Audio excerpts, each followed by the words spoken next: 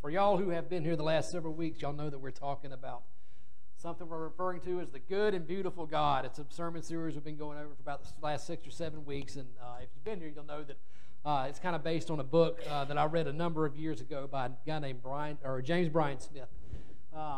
Beyond the Bible and a few other Christian books, this was one that really greatly impacted my life personally a number of years ago, and it helped me tremendously. It helped me tremendously to understand, to come to a better and a more real understanding of the nature and the character of what God is, of who God is, not just, everything about Him. And it also brought me to the understanding of how having these right understandings of the true nature and character of God are going to affect our relationship with Him, how they are going to affect our relationships with other people, and definitely how they are going to affect our ability to work alongside with the Holy Spirit, in growing spiritually and growing into Christ's likeness that we talked about so much.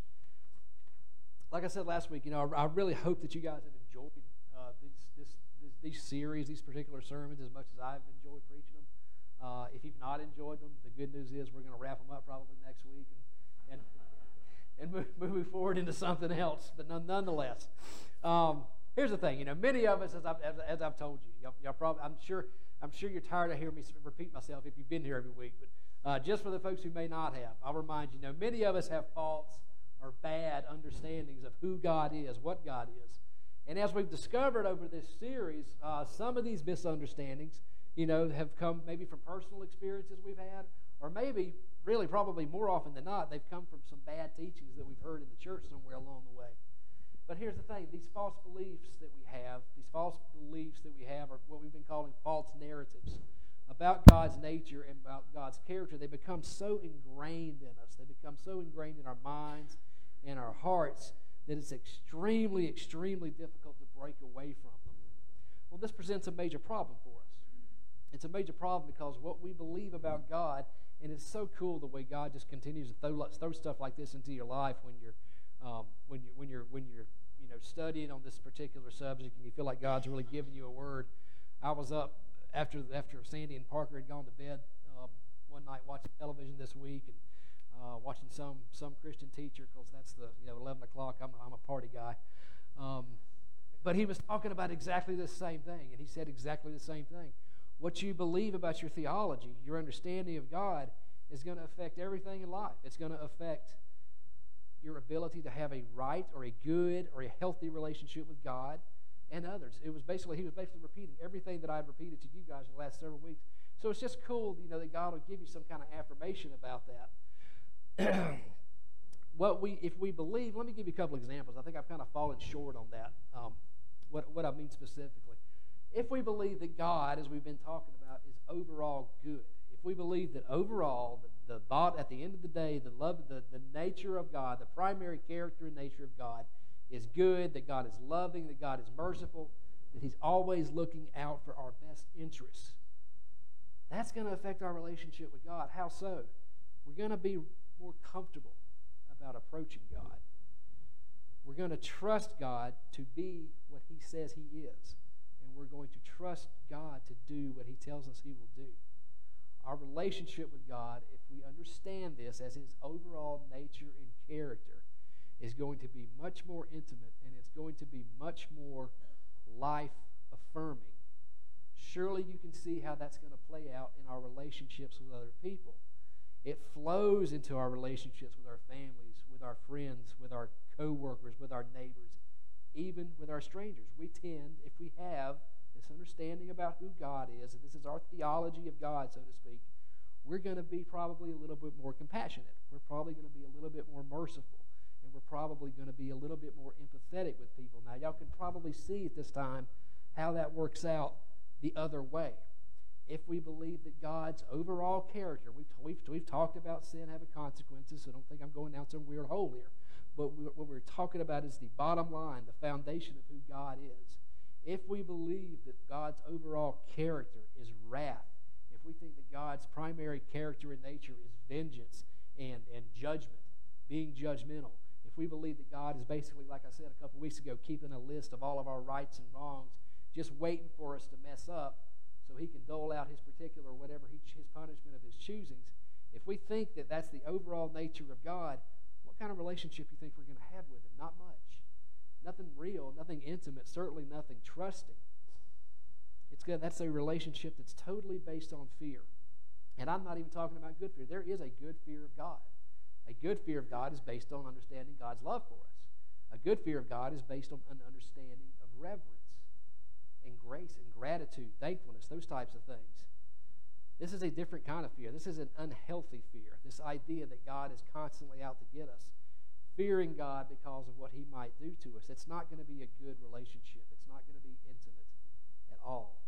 Again, you can certainly see how this theology, how this belief of what God's nature and character is would also play into our relationships with other people. Chances are we're going to be apt to be more judgmental. We're going to be apt to be more condemning. We're going to be apt to be less kind, and we're going to be apt to be a lot less sympathetic. And let's be honest, we've all known these people. I don't think any of y'all are these people. I hope you're not these people. But we've all known them. We've all met them. They're the ones that walk around looking like they've been sucking on a lemon all day. Right? Yeah, we know them. So you can see, you see the importance here of having the right understanding, the right beliefs about God and who He is. I said a minute ago that these beliefs are ingrained in us.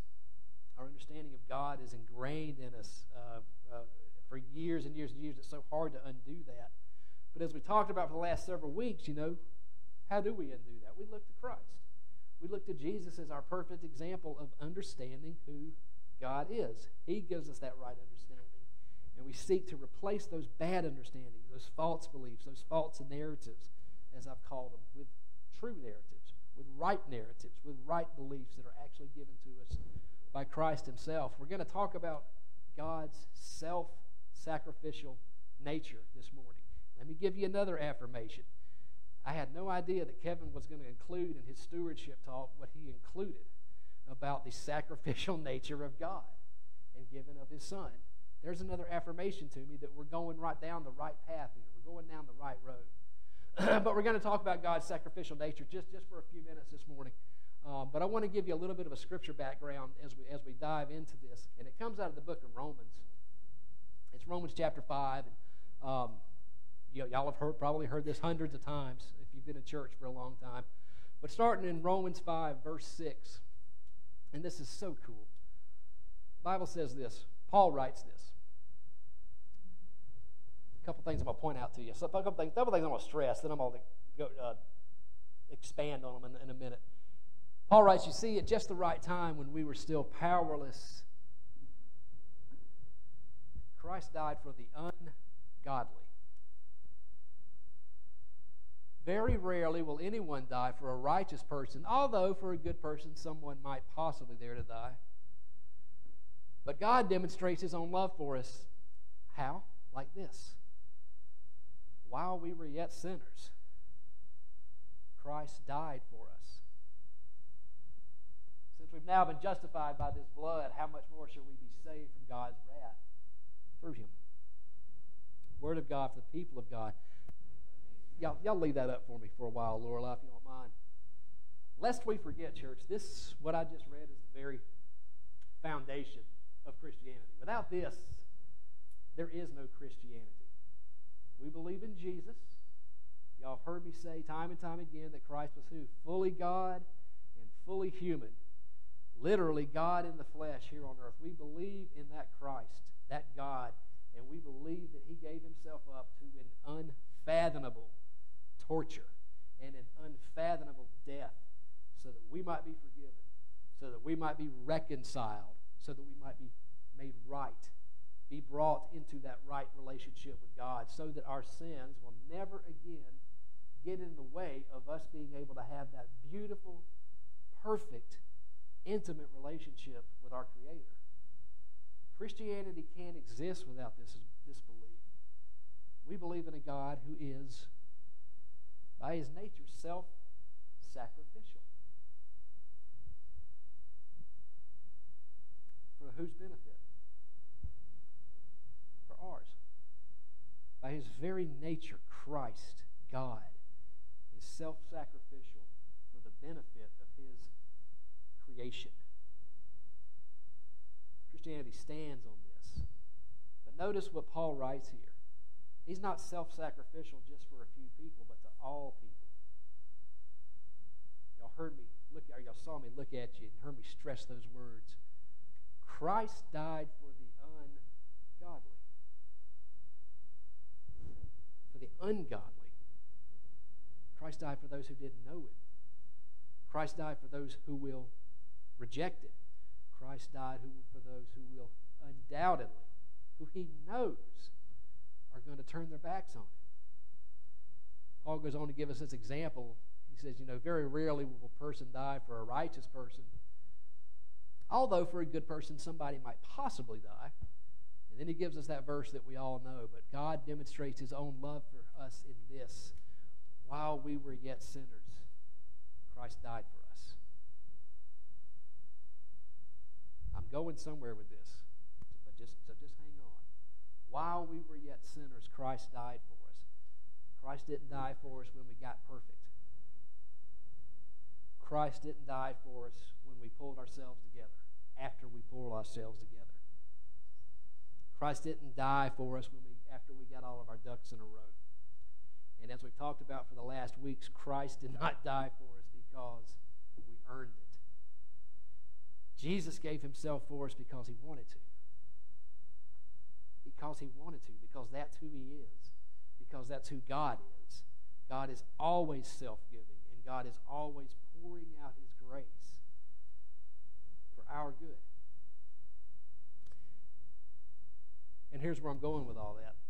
The false narrative that many of us buy into, the false narrative, the false belief that many of us have, and that we have held on to for years and years and years is this. We believe that we have to work ourselves to God. We believe that we have to work our way to get to God. The fact of the matter is God works His way to us. Not because we've earned it, not because we do it, because we deserve it, because He wants to. Because that's what grace in the eyes of God looks like. We don't work our way to God. God already has and does continue to work His way to us. With the exception of Christianity, no other religion believes this. No other major world religion believes this.